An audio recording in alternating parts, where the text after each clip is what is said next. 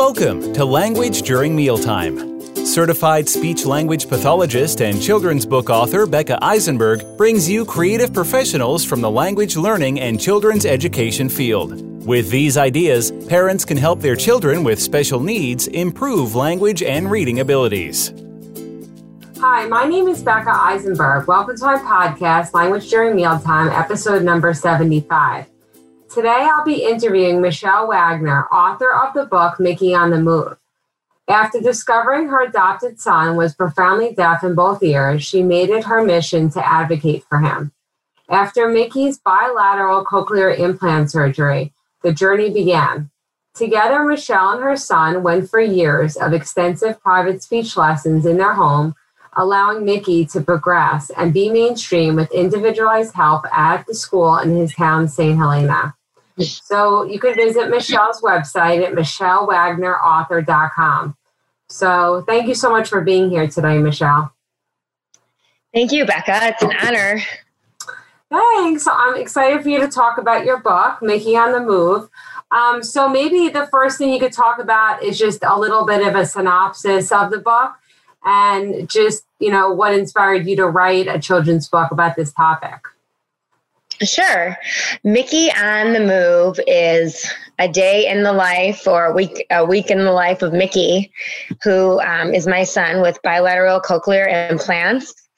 And he is who inspired me 100%.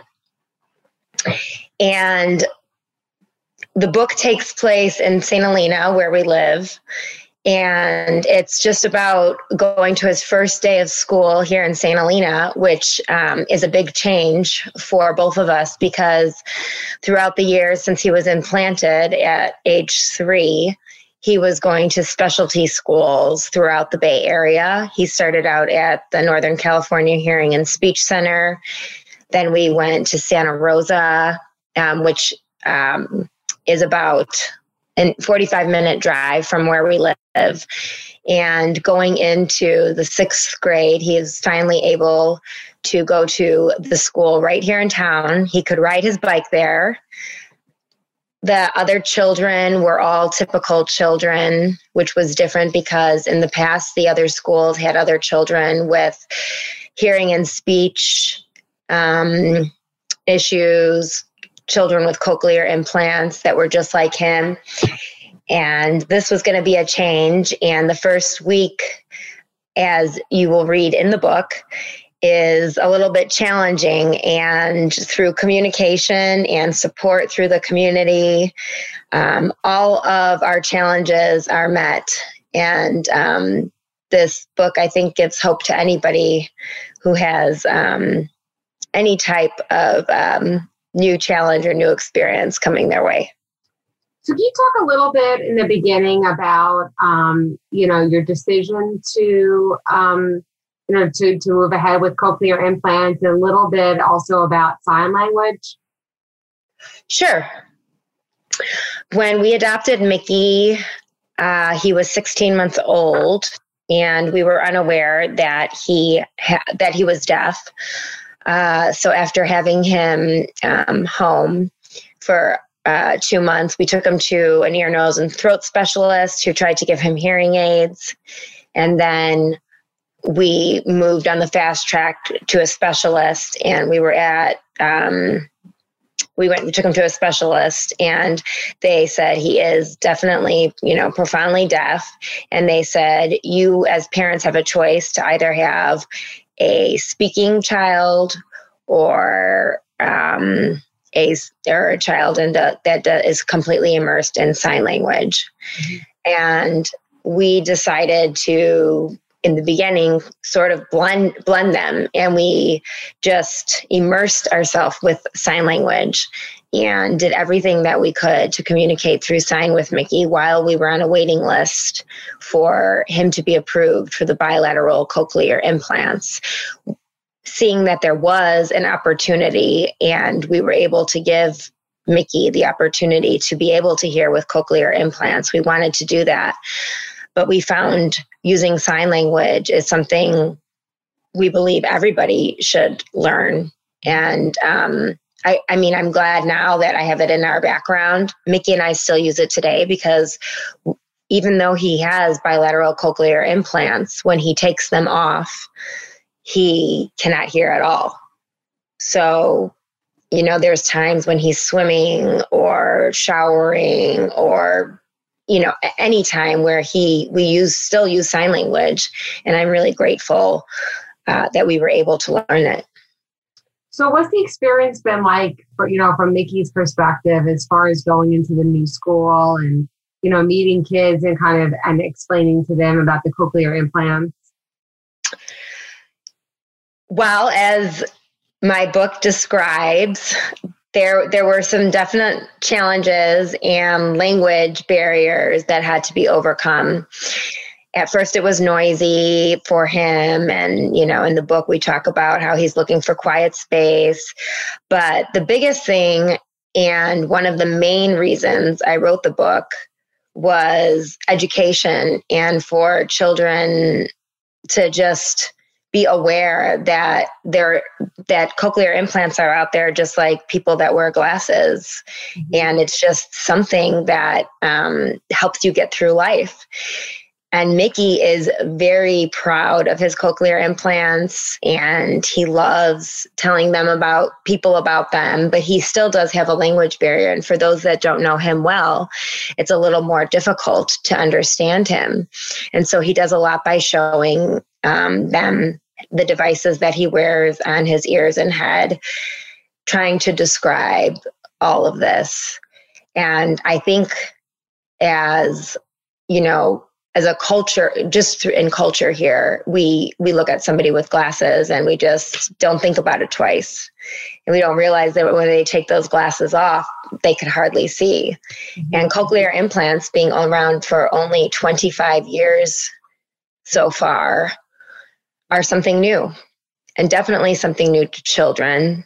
If they don't know anybody that is deaf or have anyone deaf in their family, they may not know about them at all.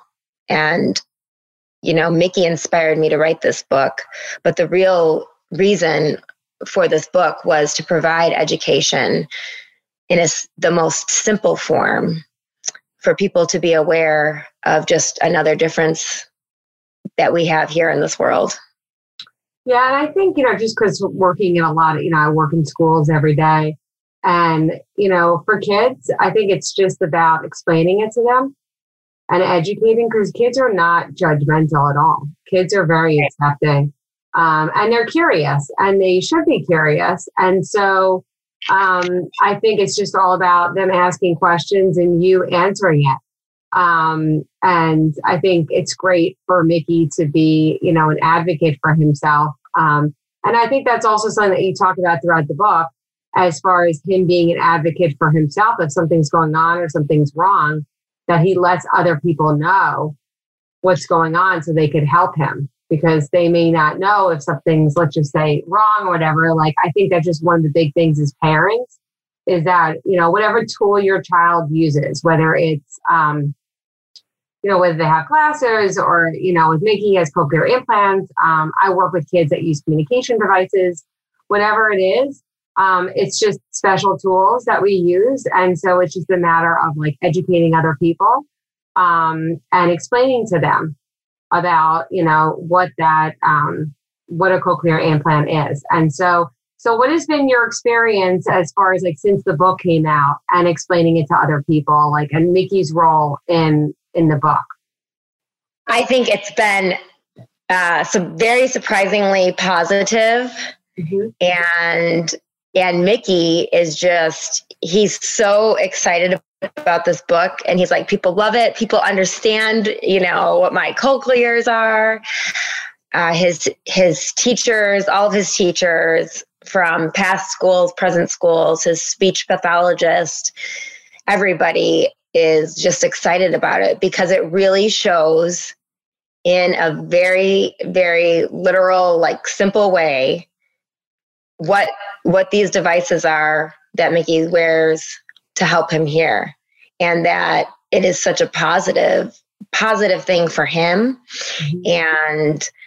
And just, the education is great. And I hope that it inspires other mothers or other children to share their differences or to share their challenges, because it's until you bring it up and, make it alive and bring it out there and, bring all your awareness, it's still a big challenge. And I think this. Yeah. Mm-hmm. Oh, sorry. Go ahead. No, go ahead. I just wanted to ask you as a parent, what kind of, what advice would you give to other parents who are advocating for their kids who have cochlear implants in going into their public school, let's say, or private school? Like, what kind of advice would you give them? To move forward every step of the way with confidence and positivity.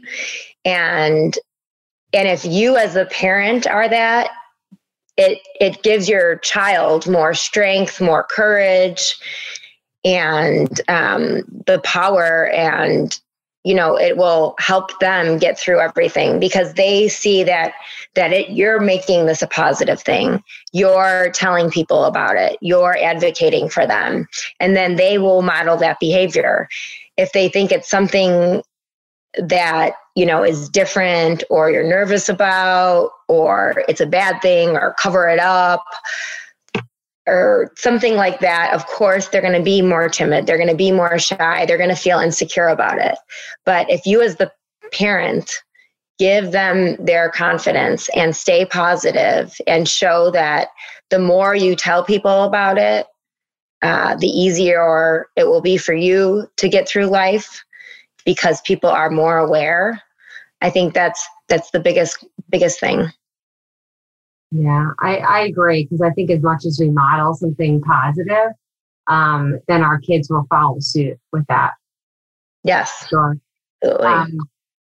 So what has been I'm just curious, like from Mickey's perspective, like what has been one of the big challenges for him as far as like explaining to other kids about his cochlear implants? Like, has there anything that you could think of that's been more challenging for him that you've had to talk him through as far as explaining to other people?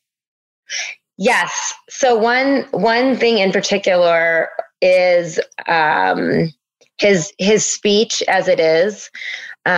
Mickey, he is deaf, but he also has some cognitive delays and things like that. And, being completely deaf, he never heard language. So he doesn't, know exactly what it sounds like. And through a cochlear implant, it's not how we hear.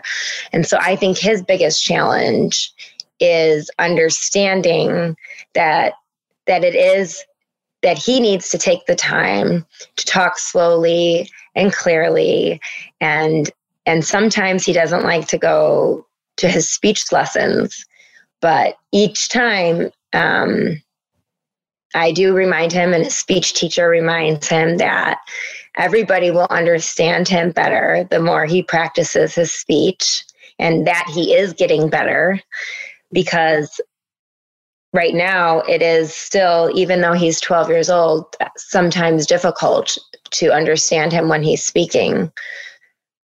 However, the more he practices speaking and goes to his speech lessons, the easier will be for him to describe exactly what's going on with his cochlear implants. Not that he just is wearing something on his ear, but that he can't hear at all without them.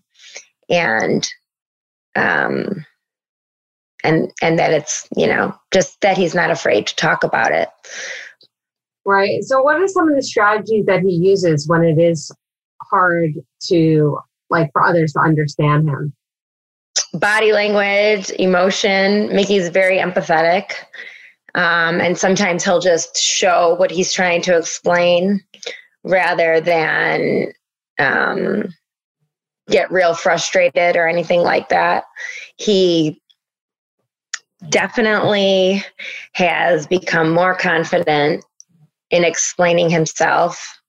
And as he gets older, his vocabulary gets broader, and he can better describe it. Yeah, and I also like that you discussed that you're still using sign language. So I think that's probably also another tool that he uses for communication. Yeah. I mean, I think, but I also think that the challenge would be that if you understand sign language, but like for anyone who's listening, sign language is its own language, full language. So for it really, takes a lot of training and practice for other people to learn sign language. So it's just a question of other people understand sign language, whether that would be an effective tool for him. Correct. And it is some of the most simple parts of sign language are taught to infants and babies from their mothers at a very young age, and with maybe being aware of it or maybe not being aware of it. And the simple gestures to sort of get by through the day are somewhat universal. And now there are schools like our high school here in St. Helena who offers sign language as a second language. Yeah. And I think that is the best thing. I believe everybody should learn sign language. I wish I had learned sign language from a very young age, because you just never know what's going to happen or what's going to come your way. And it is so universal. I mean, football players started using it, and there are more people that communicate that way. And I think it's very, very cool. And I tell Mickey it's very cool. Yeah, no, I agree. I have taken, courses in sign language, but unfortunately not like fluent. I know some sign language, but it is like always one of those things that I wish I was fluent in sign language. And I think it's excellent to have schools that offer that as a second language, because I think that is just so amazing. I mean, if I had that in high school, I would definitely have done that. Yes. So I think that's excellent. So is there anything else that you wanted to add before we finish up?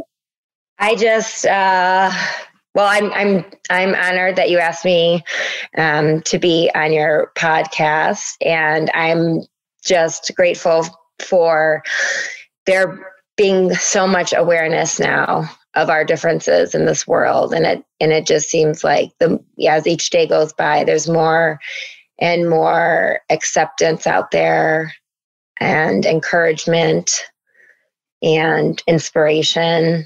And I would like to encourage everybody out there to shout out their differences and scream them out. And that's what makes the world go round. And no matter what challenge you have, know that you can overcome it. And asking for help is step number one. Yeah, no, I agree with you. And I love the fact that Mickey embraces the book, because I think that's a huge part of it. Yes. Is, having him be able to educate other people about it. Because that is like a life skill as he gets older, to be able to explain it to other people and educate other people, which I think is really, really important. So I love the fact that he just really embraces and is proud of the book, because I think that makes it even like a better tool, because he could really use this as a tool to help other people. Yes. And the other thing is, there's a lot of photos in this book, and there's a photo of a cochlear implant. And this book is very approachable. It's very unintimidating. Mickey, if he sees a book with pages and pages of words, and I was sort of the same way as a child, I liked to look at pictures, and I think we all are very visual.